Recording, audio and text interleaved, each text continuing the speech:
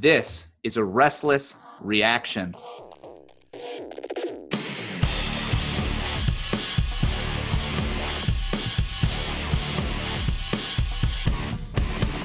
I am your host, Matt, and I am joined on a special occasion with Pastor Michael. Michael, how are you doing? I'm doing very well. Life is good. I could really use some Driscoll reaction video right now. Well, Pastor Michael, I have some good news.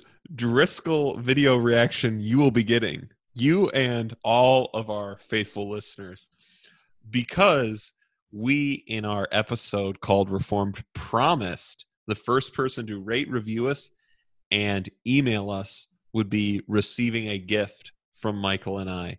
And we had someone take us up on it. I don't know if you noticed, but I had to drop a reminder to our subscribers and followers on Saturday. I did see it. That was the recording I didn't know about. Is that? Yep. Oh, yes. But once I did that, and I appreciate our listeners. You know, they assumed the moment that podcast was released, it would be claimed. That is definitely what they assumed. But after I gave them a reminder, we were inundated with emails. And by that, I mean like 5. That's pretty good. That is pretty good. That is pretty good. And I will have you know that there was some controversy over who was actually first, the first one to claim. And so, I had to take it up with the board of directors here at Restless. We had to do a recount. Did you check what kind of voting machines were we using? Were you using Dominion software? There's a lot of questions in the Google system. I mean, we had 2 emails come in within 1 minute of each other. Wow. And is that real? It is real. Wow. The first email, oh, I'm sorry, friend, did not win because he did not write a review. He did not write words in his review. He just left the stars and emailed us, which meant the second person, a friend of the show from Australia, is our winner, which means we will be giving a pocket Westminster Shorter Catechism to this friend. Fortunately, I have a way to get one of these to him very easily. But we want to thank everyone who did that, who participated with us that way. We'll be doing more things like this in the future. And you guys, because you were the first, you were jumped on so quick, we will legacy you into our next drawing. But as our thank you to everyone, today we are watching some Mark Driscoll, some classic Mark Driscoll. We are going to watch the Mark Driscoll clip that brought Pastor Michael on the new Calvinist bandwagon. This is it. I'm so glad that this is still out there. I don't know who did this for us, but I'm so thankful that they preserved it. I'd like to thank Be Ready 7 on YouTube for with their 60 subscribers, which is more than we have. So no worries, man. You're doing great. Keeping the tolerance rant in a place where we could access it. Here's why I'm excited to do this. I think, Michael, something we've mentioned that we have not done since we've kind of not been as involved in these kinds of movements is I have not gone back and revisited any of this content, books, sermons. None of it. And so I think it's time to start finding out what was it like? What was I so impressed with at the time? Here's how we'll do it. We're going to watch the clip. We'll see if we get through all 8 minutes of it.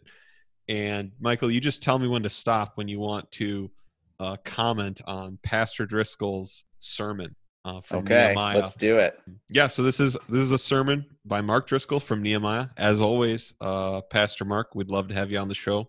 And let's get going. The tolerance rant. And what happens here is Elias, he's a really sweet guy. I mean, I see him in a lemon yellow sweater vest, drinking decaf, driving a cabriolet, just like, he's just a really sweet guy.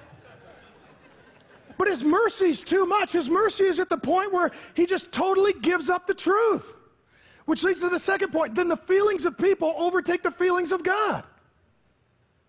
When you lose sight of the truth and you lose sight of God, you will allow error, sin, falsity, and heresy in the name of being nice, which is not nice to God. And ultimately, it's not nice to people because you're lying. That's great. I mean, that's basically right? I like it. I'm on board. Let me just ask this question. How much, Michael, is your preaching style reflective of what we are watching here today? It's so not. Sometimes I almost wish, and I don't know if this is sinful of me, but I almost wish that I did more of this kind of stuff and I could pull it off. My preaching style includes basically zero humor, and it is just straight up. Here's what this teaches. Here's what it's all about. Here's what you should do with that knowledge. The end. Let's pray. So it is not near as flashy and fun. And we're going to get the jokes. I have a feeling those are coming. Oh, they're coming. All right. I almost remember all of this verbatim just because I'm sure I watched it so many times. Oh man. But yeah, this is a nice kind of thing to, after a long day, pour a stiff drink and enjoy some of this tolerance rant. Let's keep it going. And that's what happens here. How in the world did Tobiah marry into a Christian family? If you're here and you're a daddy and God gives you a girl, and maybe some of you aren't married yet and you're going to be a daddy. I got 2 girls. Man, I love them. We have this talk every 15 minutes. Jesus loves you. I love you. No one marries you, touches you, speaks to you, looks at you, text messages you, emails you, or gets to be in the same zip code as you unless they love Jesus and I love them too. That's it. Otherwise, my daughter's going to get hooked up with some wingnut whack job, and then he's going to be at my house for Thanksgiving, and I'm going to have a fork in one hand and a knife in the other, and something really bad's going to happen.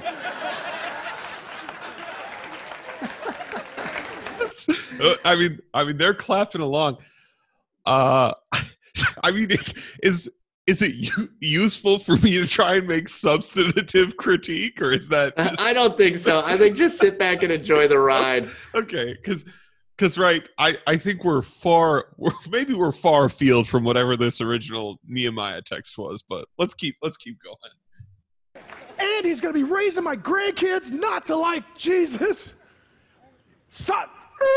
It can't happen. Somehow this nice, sweet Eliashib, this guy did not hold the line. And Tobiah marries in.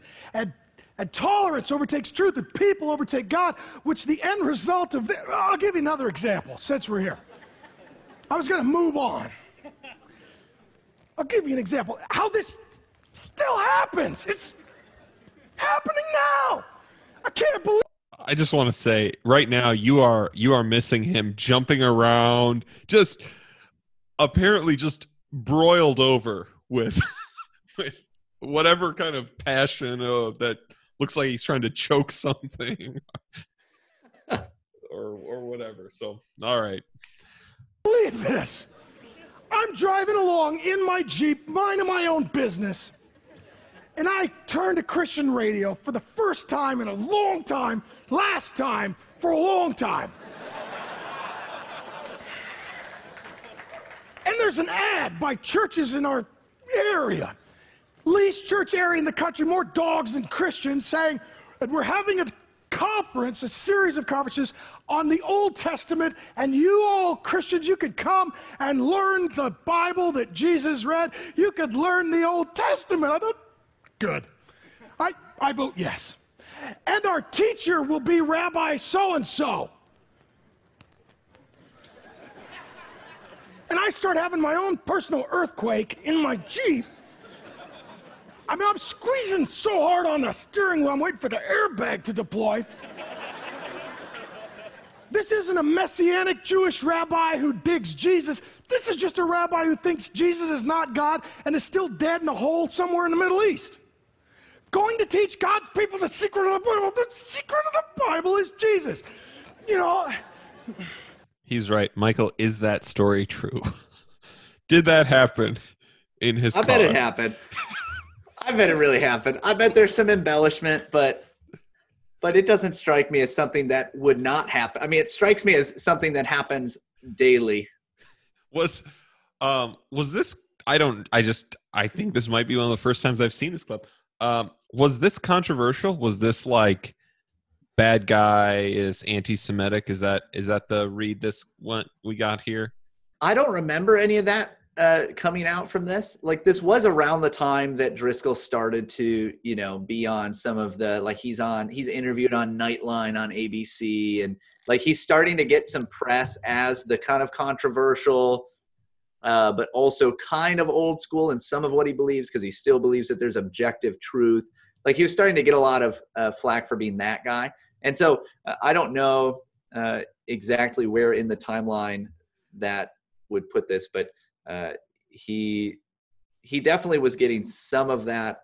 I don't know if this is just like the first thing that I ever saw from Driscoll, right? Yeah. So I don't know if it was, if it was pretty old when I saw it, if it had been a couple of years, or if it was like, wow, this just happened and I'm just seeing it now and jumping on the bandwagon. I'm not sure. All right, let me put Driscoll back on. I'll look up the date of this sermon series. And that's what freaks me out. It's so here's what happens. Jesus comes. He fights with the religious types in John 5. And he says, you guys study the Bible all day, and you have no idea what it means because you don't love me. I don't care if you know what the shewbread is and the temple is and what the lampstand is.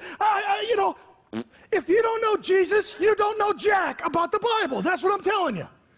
And it might be really cute to bring in a rabbi, and he's like, here in the Hebrew, ark means, who's your Messiah? Well, it's not Jesus. He's still dead. Then you're on the other team. And we love you, and God bless you, and you could come, but you can't teach. You can't teach God's people that the secret of the Bible is not Jesus.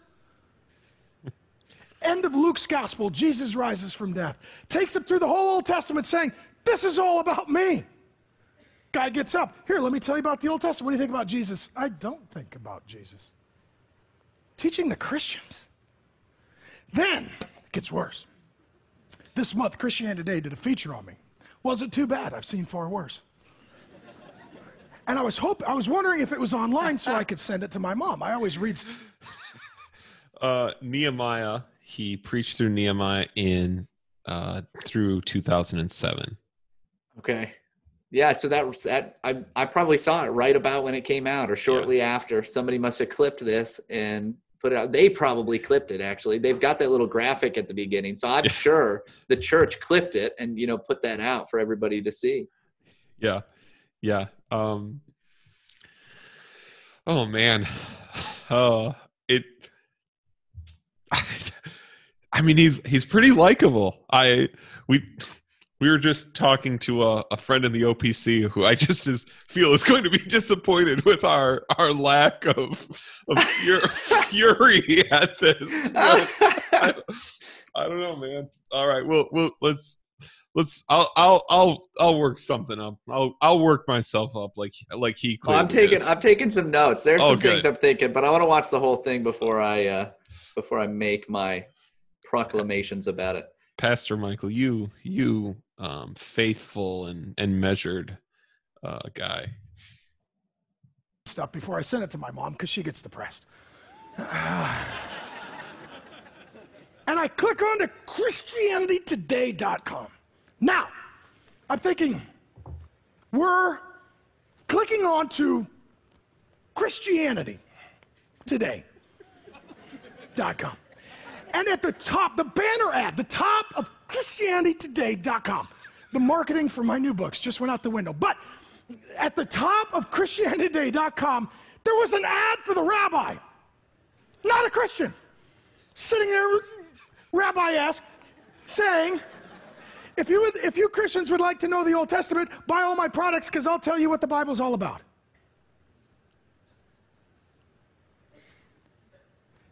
If I might state the obvious, Christianity is about Christ. I don't mean to stretch it.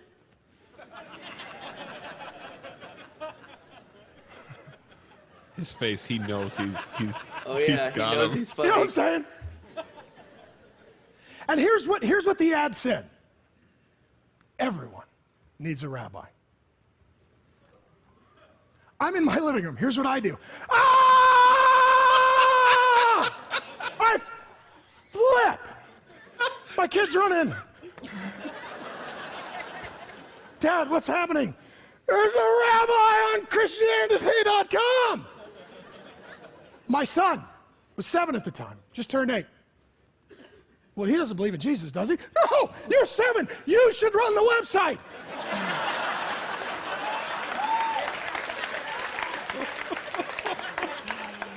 If you have the, and I know some of you are geeks, I know. If you can take it down, do. Wow, bold move. Oh man, Right? unbelievable. And if it goes down, I'll go on CNN and say, we did it for Jesus, you know?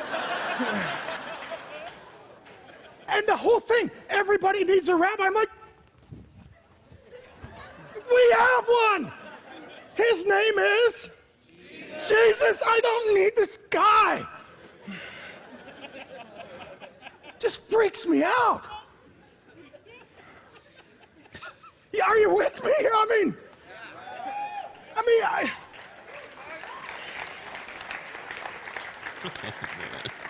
The result then, when tolerance overtakes truthfulness and the feelings of people overtake the feelings of God, passion diminishes into passivity and people just don't care. Oh, there's no hell. Every religion's right. Nobody's a bad person. Well, I'll be at the strip club. It changes how you live. It just does. It just does. If you believe that the Bible is true and that Jesus is God and that hell is real, you live differently. And if all of it's just opinion, perspective, ideology, and marketing, why be passionate about anything? Well, we're having a good time. That's for sure. That was so fun. Just a walk down memory lane. I raise a glass to this reaction. Here you've got notes. I don't. As our listener probably heard me just dying laughing. It was not to something unrelated. It was definitely to that clip. But here's my initial thought. Oh wow, that is what I thought preaching was. Wow. Right. Wow. All right. That is what I thought preaching should be. Oh, even better. It's not what it was, right? That's not what's happening. Yeah, I wasn't a lost church. person wandering into Driscoll's church to hear it being all about Jesus. I was like, well, my pastor, what's he doing? He's not making all those good jokes. He's not funny enough. Sorry, you're not funny enough to be a pastor. So for 8 minutes, I mean, right, the content of that was, right, here's the true statement, right? The content of that was, what? Feelings over truth. When feelings overtake truth, it's bad, basically. He's not wrong. That is a common problem. Absolutely. And this is what I want to give some praise. I do have the tendency, I think, to be very critical at times, but I also really like trying to find the good in things like this. And I like a lot of it. I really do. And this idea, right, that he is drawing firm and hard lines in a time, in a culture, and a church culture even. You know, what it was like growing up in evangelicalism. It was Christianity Today. It's what he was. That's right. It was Christianity Today. It was we're not going to draw hard lines anywhere because then people couldn't fit in. You know, we want to make sure everybody can squeeze through. So we need to make everything as soft as possible. This is one of the things that made me like Driscoll so much, is because I read the Bible. I knew that there was some kind of objective truth. Also, I on a personality level, I wanted there to be firm, clear lines. And then someone came along and was doing that. But was also, appealing to the side of me that wanted to hear the jokes and Yeah. and laugh a little bit. But he was drawing firm, hard lines. And also, I think you see in that the reason that Driscoll was so appealing to young men like us is because he did not leave masculinity out of the pulpit. He had a strong, sure, it breaks into like a false bravado and like a phony kind of thing. The whole, a man can't even look at my daughter kind of stuff. Right. Like that is the kind of machismo, not necessarily like solid biblical masculinity, but there also was a strong masculine side to it of here's the truth, deal with it. And that was something that was anathema and still is in much of evangelicalism, especially the evangelicalism that we grew up in, that was heavily feminized. Yeah. And so to see that was like, wow, this is amazing. You're so right. And it's almost like that's what a lot of people think went wrong with the Driscoll story. Right. Like they think that was the problem. Right. And see, I just want to say before we go on and before we maybe disprove it, see, Pastor Mark, this is the show you should be on. Look at this. The PCA confessional pastor just singing your praise. But what is, man, because I totally agree, right? What made Driscoll interesting for me and my roommates to watch like at night, right? Were the jokes, right? Were the 8 minutes of fluff and trash. But let's give him a little credit. How different is that than what most evangelical pastors were doing? No, the difference between what Mark Driscoll is doing there and what most evangelicals, and not even just most evangelicals, most of the sermons I hear from guys in the PCA who are supposedly confessionally reformed, right? The difference is that he's really good at it.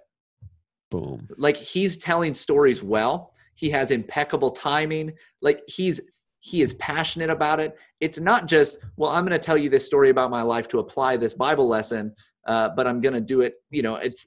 It's kind of cheesy. It's kind of lame. It's actually pretty funny. It's well done. Like that was a solid comedy routine. Oh, no doubt. When Driscoll says one of his major influences on his preaching was Chris Rock, you go, I can tell. Yeah, you see it. Now should comedy routines be a part of a sermon? I don't think so.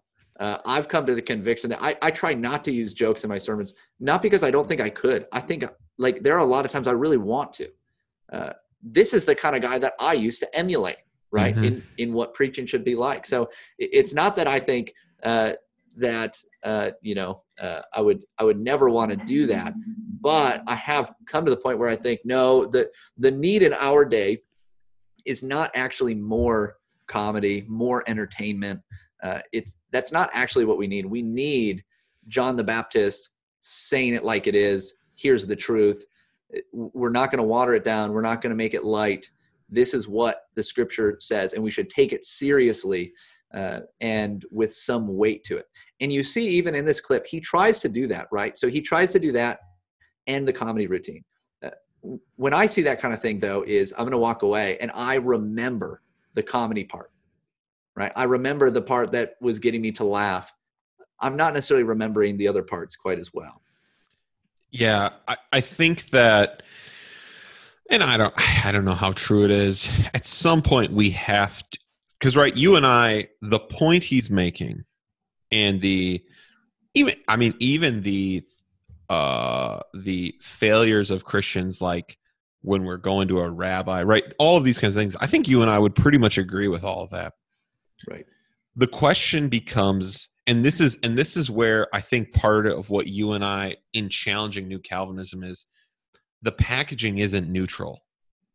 If that's, is that worldly packaging, right? This isn't neutral. Like, and I think Driscoll would say it's neutral. Men are listening. You were listening, right? He could easily say both of you were listening.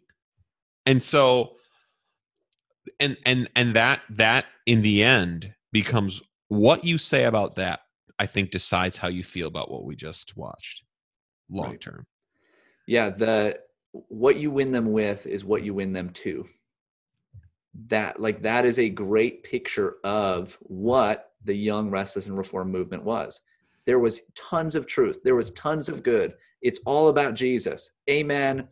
Awesome. Like, I'm in. That sounds great. What was it that led to more of the downfall? It was the rest of it. Right. So what is, other than the truth statements, which, again, he's a persuasive speaker, what is he winning you to? What do you think? There's definitely a side of being driven, although the main thing spoken is truth. The main thing presented was passion. And so really what you're doing is you are winning people to passion. And the thing about passions and our passions is they're good, they're from God, they're also fickle, and they are a part of our sinful nature, or our sin. I should say our sin nature affects them. Not that passions in themselves, emotions in themselves are bad or evil or anything like that, but they are affected by the fall. They're affected by our sin. And so even though in the words that were being used, the focus was on the truth, what was being presented was that what matters most is the passion. Yeah.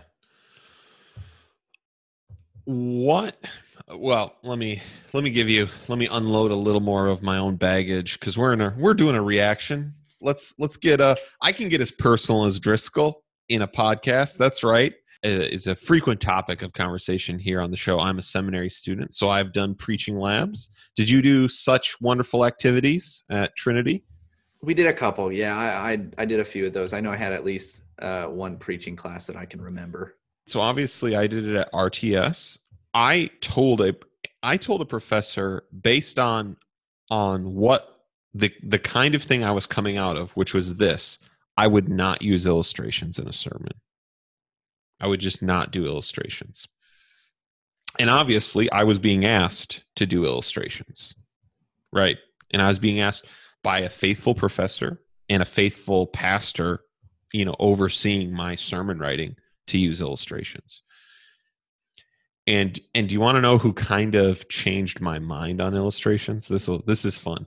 In a few weeks, we're going to have a OPC elder on named Rob. It was a really great time interviewing him, and he is the one who really pushed on me the need for illustration in sermon.